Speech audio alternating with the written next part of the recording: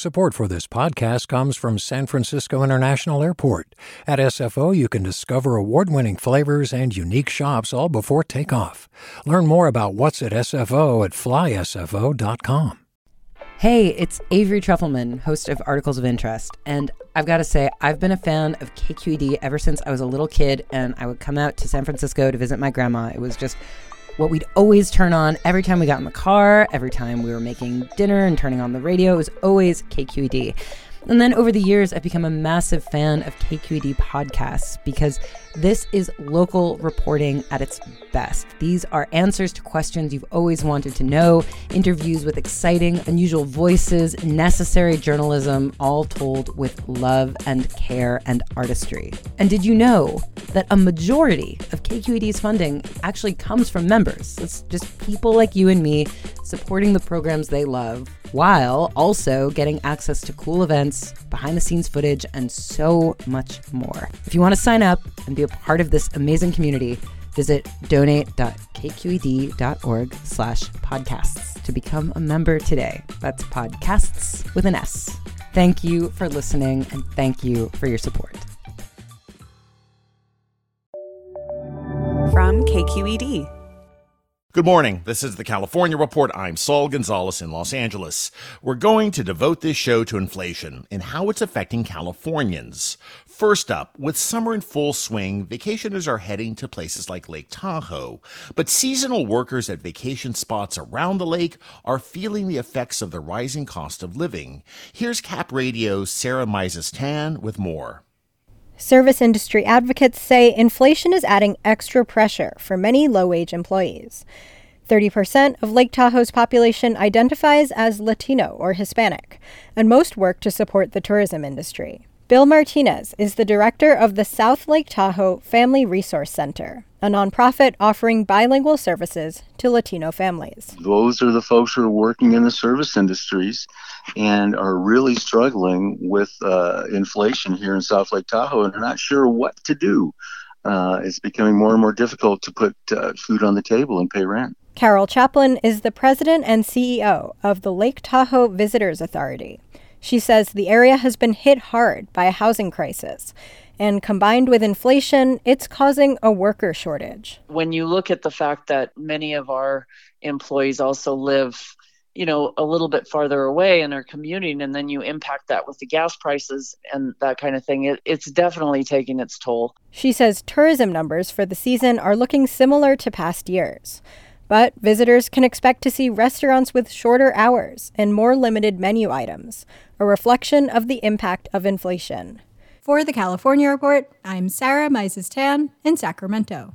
Hey, so we all know prices are way up for groceries and gasoline, but inflation is also creating double-digit rent hikes for some Californians. In Southern California, KPCC's housing reporter David Wagner explains inflation's effect on renters and why rent control isn't stopping the increases. Last month, Magali Lopez got an email about the Pasadena apartment she and her mom have lived in for more than a decade. It said their rent will be going up 10% in August. So Lopez sat down with her mom to discuss their budget. We just had a whole conversation about how life is just so much more expensive. Lopez, a recent college grad, says the cost of gas and groceries is already skyrocketing. Now inflation is coming for her rent, too. My mom and I did discuss moving out. We used to have family that also lived in the same apartment complex, and most of them have also left. Lopez says if rent keeps going up 10% every year, they'll have to leave too.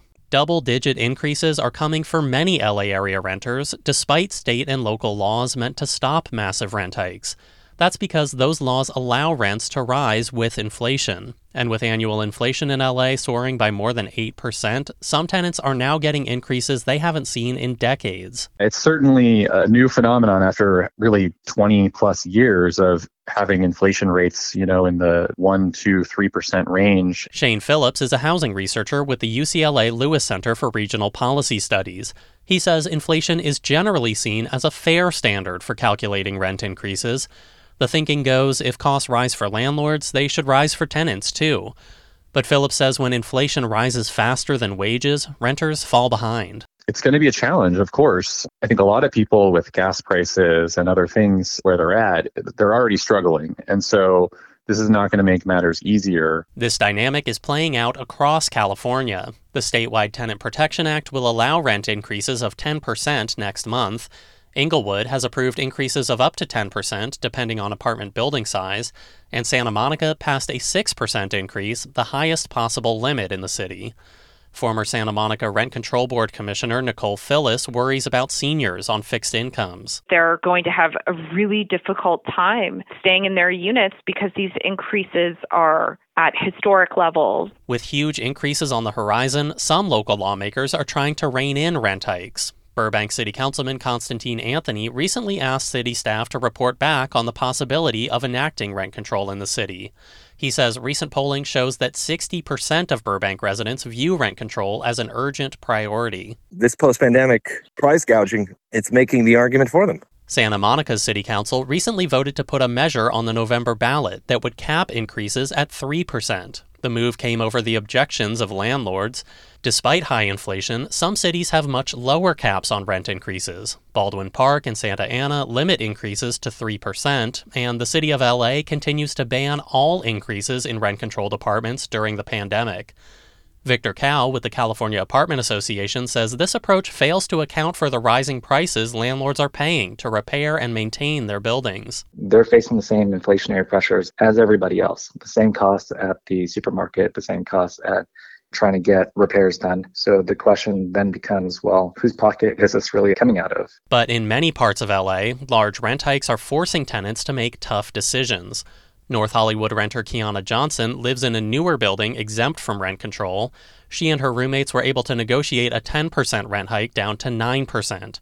Johnson still feels like she's being squeezed out. If it's going to keep climbing like 10% each year, then there's no way anybody could afford that. With rent rising so quickly, Johnson says her dream of saving to buy a home is slipping away. I genuinely don't think I'll be able to ever get a house. At this point, Johnson says she's resigned to being a renter, but even that feels increasingly out of reach. For the California Report, I'm David Wagner in Los Angeles. The head of the California National Guard, Major General David Baldwin, has announced he's stepping down from his command position.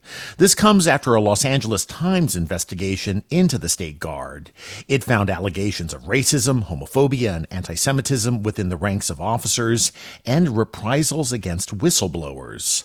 Baldwin has led the California National Guard since 2011 and will be succeeded by Major General Anthony Beavers. The 20,000-member State Guard assists with the response to natural disasters and other state emergencies, and providing support to U.S. military operations abroad. Most recently, the California Guard was involved in the training of the Ukrainian military before that country was invaded by Russia. Yesterday, we told you about how the sale of electric vehicles in the U.S. has reached record levels, led by California. But a new report from Bloomberg is raising questions about whether a key Chinese supplier for EV batteries to companies like Tesla and BMW might be relying on forced labor. That would violate a new U.S. law barring the import of goods using such labor. KQED's Rachel Myrow reports. China's top lithium producer is partnering through a subsidiary with a state-backed entity in Xinjiang, the region home to Uyghurs, and widely reported human rights abuses against them by the government. Ganfeng Lithium said in a statement to Bloomberg the talks are in early stages and the company prioritizes social responsibility, which includes defending employee rights. BMW said in a statement its Ganfeng Lithium supplies come from Australia. No comment yet from Tesla. For the California Report, I'm Rachel Myrow. Let's go to the heart of Orange County. There, construction of a spiffy new train that's supposed to encourage people to get out of their cars and use mass transit is hurting merchants in a historic Latino shopping district.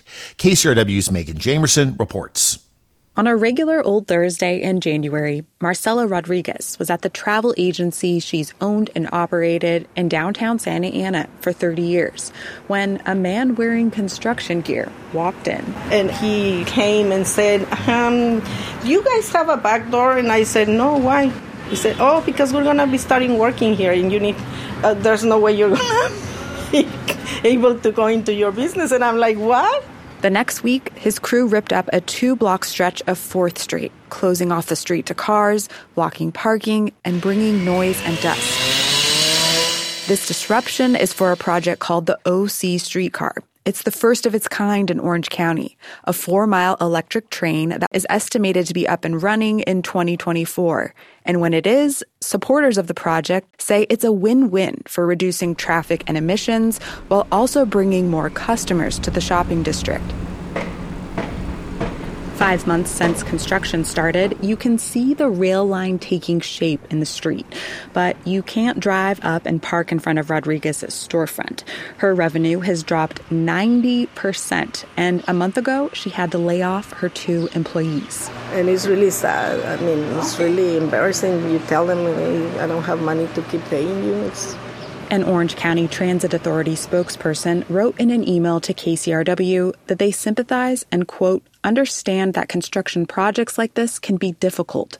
And here's what OCTA says they are doing to ease that difficulty. They gave $400,000 to the Downtown Business Improvement District to increase advertising for downtown.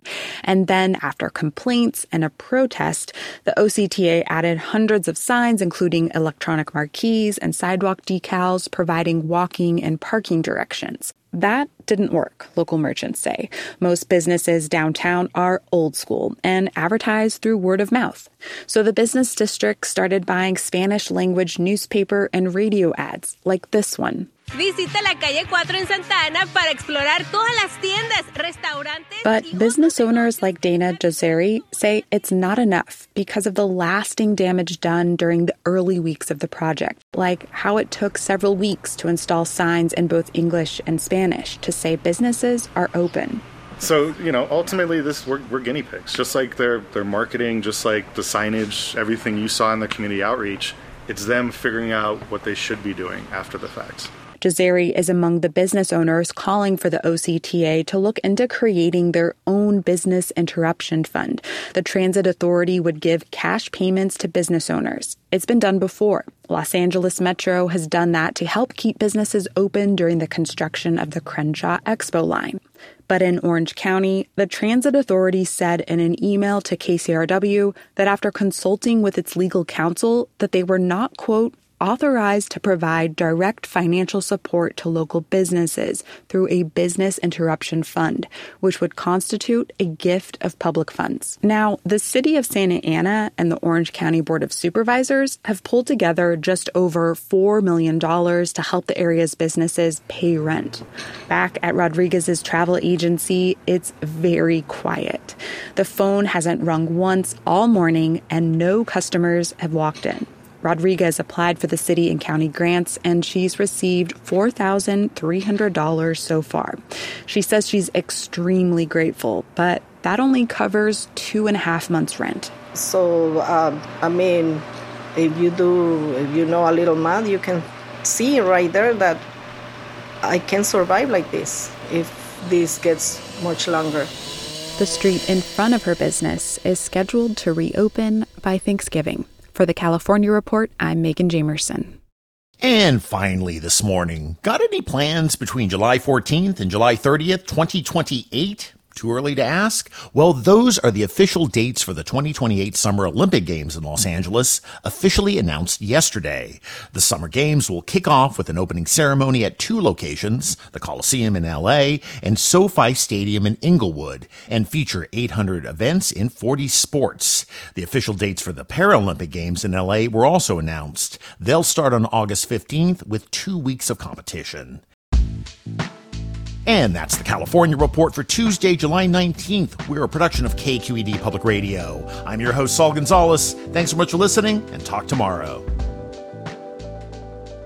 Support for the California Report comes from the Wesley Foundation, investing in California's underserved youth. Paint Care, now with 834 drop-off sites in California where households and businesses can recycle their leftover paint. More at paintcare.org. And Eric and Wendy Schmidt through the Schmidt Family Foundation, working together to create a just world where all people have access to renewable energy, clean air and water, and healthy food. On the web at theschmidt.org. Hi, I'm Sasha Coca, host of the California Report magazine.